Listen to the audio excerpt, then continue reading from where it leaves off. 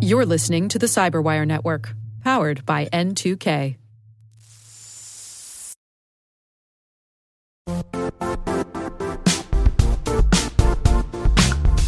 The IT world used to be simpler.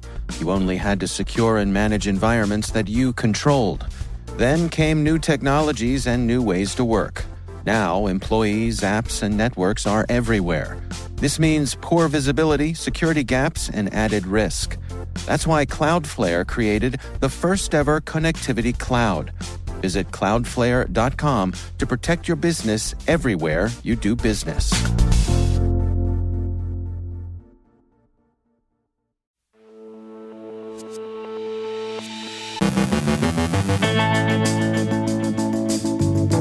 Ukraine takes down 2 bot farms, pushing panic. Thoughts on hybrid warfare. Russia and China explain how we ought to see the political and online worlds. Digital frame-ups are reported in India. Lazarus fishes with bogus job offers. Espionage services look for journalist sources. David Dufour from WebRoot ponders the metaverse. Our guest is Amanda Fennell, host of the Security Sandbox podcast, and public and private sector warnings about ransomware.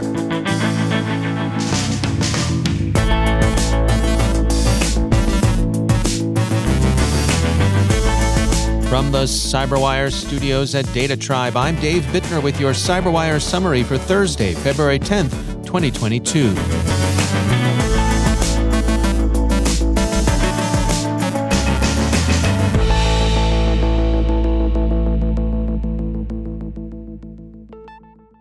The Ukrainian SBU Security Service announced its liquidation of 2 bot farms in the Ukrainian city of Lviv, which the SBU says were operating under Russian direction.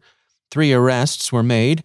2 of the suspects are accused of lending their apartments to bot farming. The third maintained the equipment and software. The 2 farms controlled some 18,000 bots and were largely engaged in disruptive influence operations, spreading rumors of bombings and the placement of mines in critical infrastructure.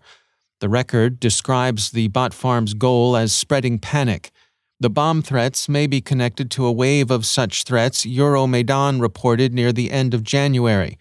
The SBU at that time characterized the campaign as a preparatory operation in a Russian hybrid war. An essay in the New Atlanticist argues that adversaries, Russia in particular, has the advantage over the U.S. with respect to hybrid warfare. Russian hybrid warfare isn't confined to the current situation in Ukraine, and the essay, in fact, emphasizes other earlier operations as varied as election influence and nerve agent assassination attempts. The essay sees 5 areas where the U.S. needs to improve its capabilities, doctrine, and policies. They include timely attribution and its timely public release, pain points, the clear-eyed assessment of what the adversaries value and how those values may be vulnerable, tempo and sequencing. U.S. responses must be effective and close enough in time to the original offense to be correctly viewed as retaliatory. Strategic coordination, that's in the first instance internal coordination with national strategy. The U.S. government has had some difficulty staying on message. And finally, effects-based messaging. The goal is to shape the adversary's behavior, and the messaging, in both words and action, should be designed to do so in a way consistent with overall strategy. The Olympic Games meeting between Presidents Putin and Xi resulted in a long communiqué, a joint statement of the Russian Federation and the People's Republic of China on the international relations entering a new era and the global sustainable development. While it's easy to read too much into the meeting, an essay in Foreign Policy argues it's worth reading the joint statement as a summary of the worldview that Russia's government would advance. They note that Beijing's account of the session has been more muted than Moscow's. It's especially relevant in its implicit framing of Russia's ambitions with respect to Ukraine. Fundamentally, Russia sees the dispute with NATO and Ukraine as an internal Russian matter. As the joint statement puts it, quote, "The sides reaffirm their strong mutual support for the protection of their core interests, state sovereignty and territorial integrity, and oppose interference by external forces in their internal affairs. Russia and China stand against attempts by external forces to undermine security and stability in their common adjacent regions, intend to counter interference by outside forces in the internal affairs of sovereign countries under any pretext, oppose color revolutions, and will increase cooperation in the aforementioned areas." End quote. Note the mention of common adjacent areas, which seems to suggest that a declared sphere of influence should be regarded as a matter of state sovereignty, and not something other nations may legitimately meddle with. That is, a matter of big state sovereignty, a matter for what used to be called great powers. Looking ahead to other long-running conflicts, the joint statement includes a by-the-way warning about Taiwan. Quote, "The Russian side reaffirms its support for the One China principle, confirms that Taiwan is an inalienable part of China, and opposes any forms of independence of Taiwan." End quote. The villain is NATO, frozen in its Cold War mindset and led by an America that's interested in replicating the malign NATO model in Asia and the Pacific, with an assist from the UK and Australia. Respect for sovereignty is also cited as a core principle with respect to Internet governance and information security. The diplomatic heavy lifting is bucked up to the United Nations. There are some routine avowals about supporting an international convention that would address cybercrime, and this matter is also bucked up to the UN. And finally, Internet governance is to be internationalized in a way that establishes national control over information as a fundamental principle. Governments will decide what transits the web in their countries. Let every country erect its own great firewall, or at least let Moscow and Beijing do so. Sentinel Labs describes a long-running operation by an APT it calls Modified Elephant. The group has been active since 2012 at least, and its targets have for the most part been located in India. It's been engaging in apparent frame-ups. Quote, "Modified Elephant is responsible for targeting attacks on human rights activists, human rights defenders, academics, and lawyers across India with the objective of planting incriminating digital evidence." End quote. The group uses commercially available remote access Trojans, and so may have connections with the commercial surveillance or lawful intercept industry. Modified Elephant's preferred method of attack is the familiar spear phishing campaign, with the payloads usually carried in malicious Microsoft Office files. The researchers are cautious about attribution, but they do say that Modified Elephant activity aligns sharply with Indian state interests, and that there is an observable correlation between Modified Elephant attacks and the arrests of individuals in controversial politically charged cases. North Korea's Lazarus Group continues its tiresome practice of phishing for victims with bogus job offers, imputed to major defense and aerospace companies. Northrop Grumman and BAE have been impersonated in the past. More recently, ZDNet reports, it's been Lockheed Martin. Researchers at Qualys, who've tracked the activity, are calling this particular campaign Lulzarus for its use of lulbins, that is, living off the land binaries. The fishbait is familiar, but this incident shows some evolution of capability on behalf of the Lazarus Group. As Qualys puts in its conclusion of their report, quote, "Lazarus continues to evolve its capabilities by utilizing lesser-known shellcode execution techniques and incorporating various lulbins as part of its campaign. Qualys will continue to monitor for other similar phishing lures related to Lazarus." End quote. What were the Chinese state actors after in their compromise of News Corp? Sources, apparently, and CPO magazine reports that those state actors took a particular interest in Wall Street Journal reporters. The attribution of the cyber espionage to China remains tentative, a best guess on the basis of the available evidence. The interest in sources has an obvious motivation. An authoritarian government would regard talking to the media, especially the foreign media, as first cousin to espionage. A joint advisory by Australian, British, and U.S. authorities outlines the current state of the ransomware threat. They see more underworld cooperation, especially ransomware-as-a-service operations and 24/7 help centers that expedite ransom payment and restoration of encrypted systems or data. a greater focus on the cloud, and more software supply chain attacks. They also say that double extortion remains common. The Australian Cybersecurity Centre, in particular, is observing this, and that they're beginning to see more threat actors using triple extortion. In triple extortion, the threat actor does three things. It publicly releases sensitive information, it disrupts the victim's internet access, and it tells the victim's partners, shareholders, or suppliers about the incident. The ransomware operators are also going after managed service providers and industrial systems.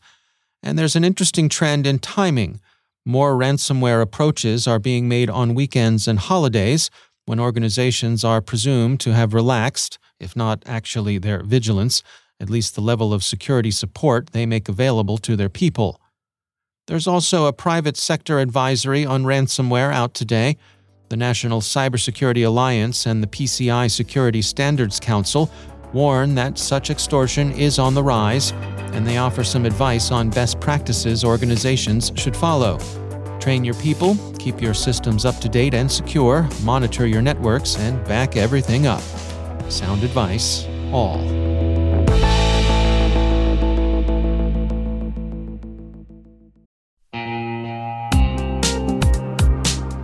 Managing the requirements for modern security programs is increasingly challenging and time-consuming. Enter Vanta. Vanta gives you one place to centralize and scale your security program.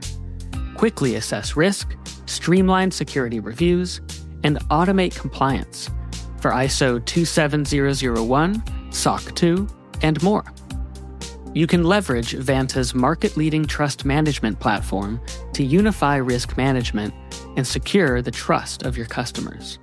Plus, use Vanta AI to save time when completing security questionnaires. CyberWire Daily listeners can get $1,000 off by going to vanta.com/cyber. That's VANTA.com/cyber.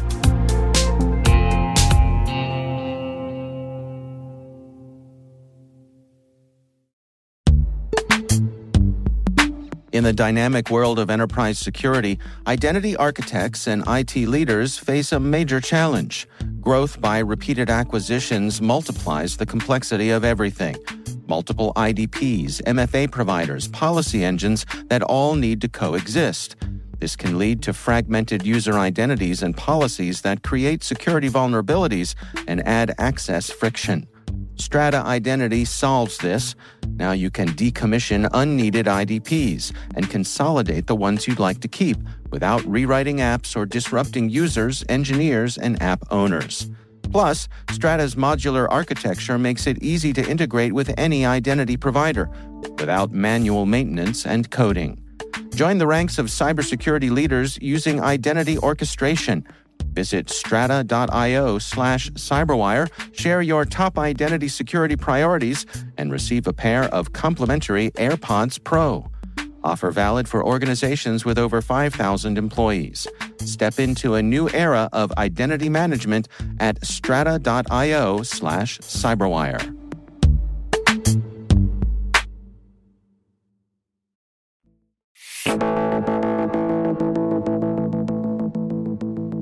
And I am pleased to welcome to the CyberWire podcast Amanda Fennell. She is the host of the Security Sandbox podcast, which is joining the CyberWire network of podcasts. Amanda, welcome to the CyberWire. Thanks for having me. Excited.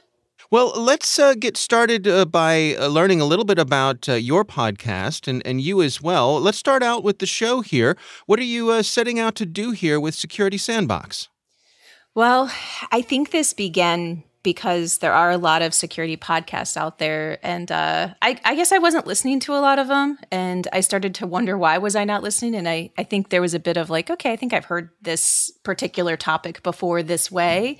And that's the thing in security. A lot of us have the same perspective because we've all been doing the same thing a long time.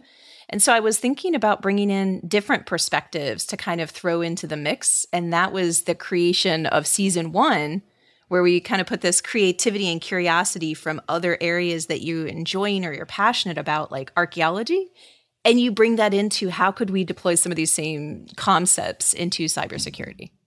Yeah, I mean, looking through and listening to some of the episodes from your first season there, it seems to me like you're really focusing on the human side of things, people bringing a bit of themselves to this work. It's true. And for as much as I love the tech is always easy to, either procure or implement or configure and so on. It's the human element that always ends up making it successful or not.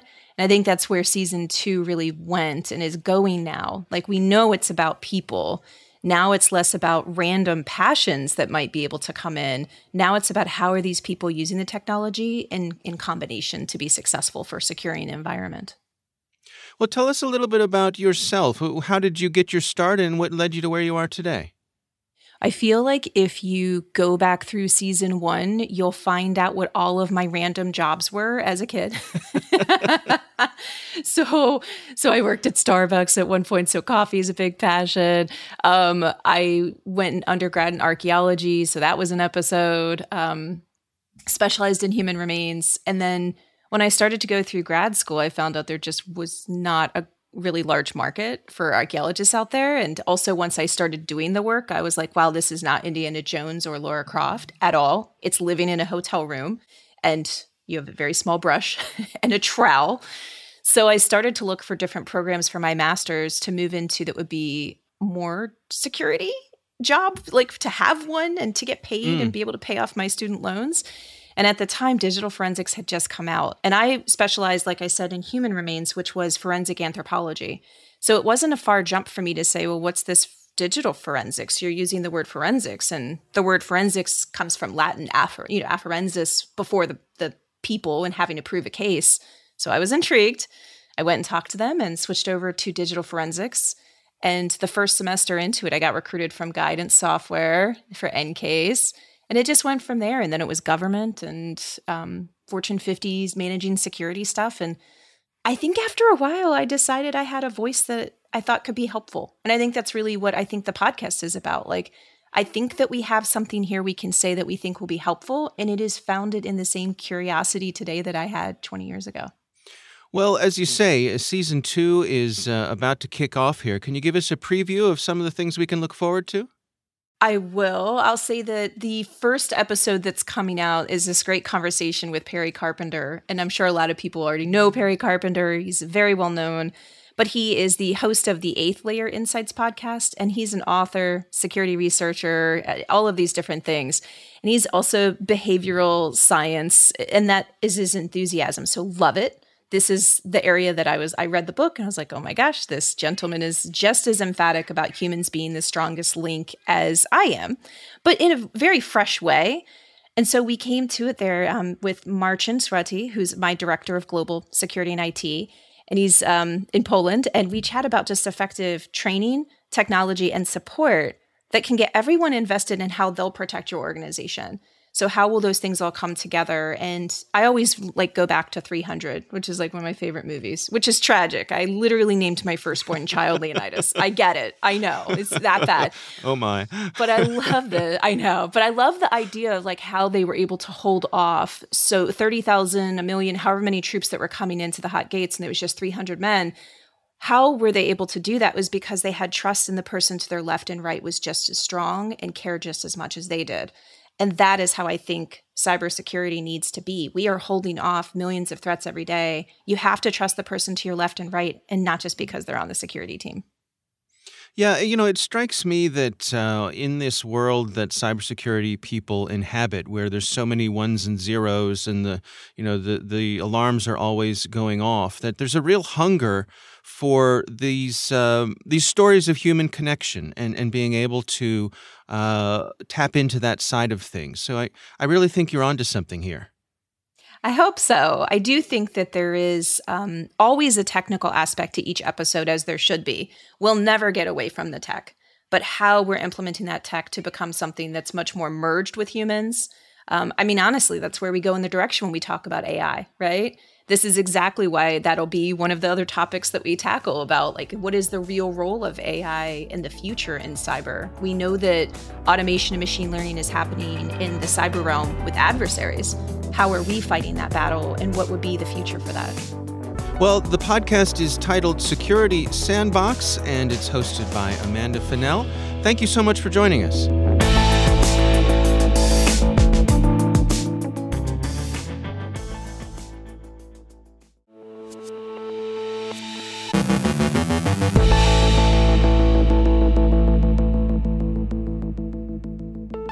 And I'm pleased to be joined once again by David Dufour. He is the Vice President of Engineering and Cybersecurity at OpenText.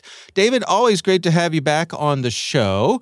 I am really looking forward to checking in with you because I want to get your take on what the heck you think about this new thing coming down the pike. I've heard it mentioned. It's called the metaverse. Yes, the metaverse. Well, it's a lot of things to a lot of people. So I think the good news is, David, we're in those early days where no one's exactly sure what it looks like. And the other good news is we have a template, I think, in how to do it 100% correctly. If we look back over the last 20 years on how well humanity has executed social media, I think we can't lose with the metaverse. Sure, and the pedigree of the company that's leading it, right? It's been completely flawless. It's exactly. Yeah. I mean, it's going to be a friendly, open place where everyone gets along, and there's, no trolls or anything. No, like it's that. going to be Skittles and rainbows the whole way. Exactly. So, what are your concerns coming into this sort of new thing from a security point of view? Yeah. So, first of all, we do need to articulate there's a handful of key things appearing. There's VR. So you say metaverse, some people think of virtual reality. You say metaverse, some people think of gaming environments where they can go in and socialize. Some people think of these new platforms where they're going in and buying land and it's tied to cryptocurrencies that, and blockchain. And I think we're going to see some amalgamation of all of that. And so the beauty is for our good friends, the cyber criminals, David, is there's going to be a litany of places they'll be able to steal from, hack into, and things of that nature. And no one's going to listen to you and I, but let's just say it today. We really need to take a security first perspective on how we approach this, because there's going to be a lot of transactions, a lot of money that's going on in this in the next 5 to 10 years. And we need to secure it now because it's easier than retrofitting later. Well, speak for yourself, but I think that I wonder if the lessons that we have learned from social media are going to be applied here.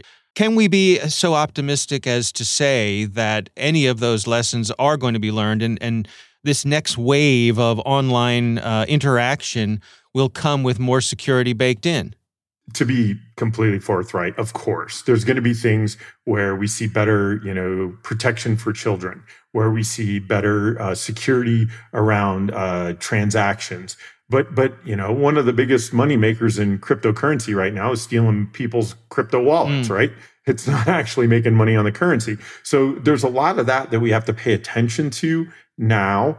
And, it's kind of tongue in cheek to say how rough social media has been. I do think we will go into this with some eyes wide open on how to proceed. And the hope is some good thought is put into how to proceed, not government regulation. I'm not advocating for that, but where people really try to do the right thing up front and facilitate this moving forward from both a socially acceptable perspective and security perspective.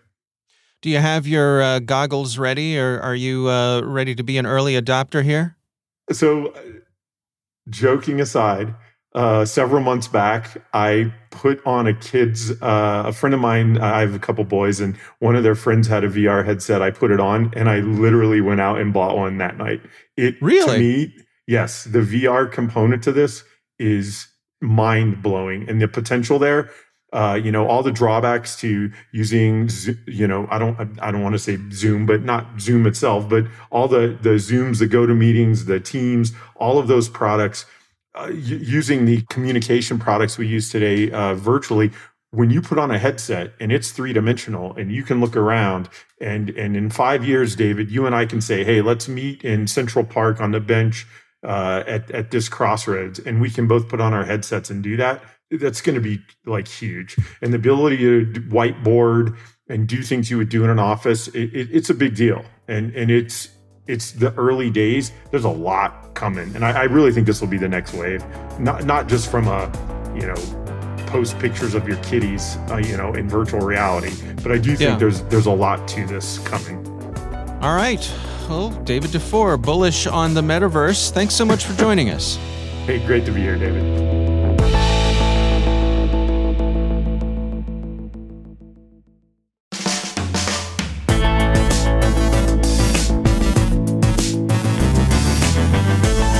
And that's the Cyberwire.